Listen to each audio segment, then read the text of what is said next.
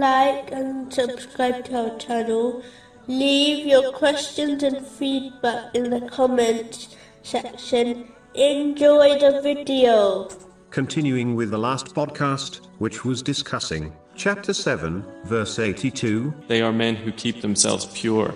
In a narration found in Sahih Bukhari, number 52, the Holy Prophet Muhammad, peace and blessings be upon him, advised that if the spiritual heart is sound, the whole body will become sound.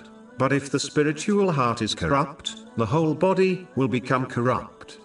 First of all, this narration refutes the foolish belief where one claims to have a purified heart, even though their speech and actions are bad, as what is inside will eventually manifest outwardly. The purification of the heart is only possible when one eliminates evil characteristics from themselves and replaces them with good characteristics discussed in Islamic teachings. This is only possible when one learns and acts on Islamic teachings so that they can sincerely fulfill the commands of Allah the Exalted, refrain from His prohibitions, and face destiny with patience, according to the traditions of the Holy Prophet Muhammad, peace and blessings be upon him. Behaving in this manner will lead a purified heart. This purification will then reflect in the outward limbs of the body, such as one's tongue and eyes, meaning they will only use their organs in ways pleasing to Allah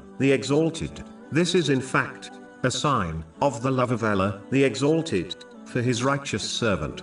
According to a narration found in Sahih Bukhari, number 6502.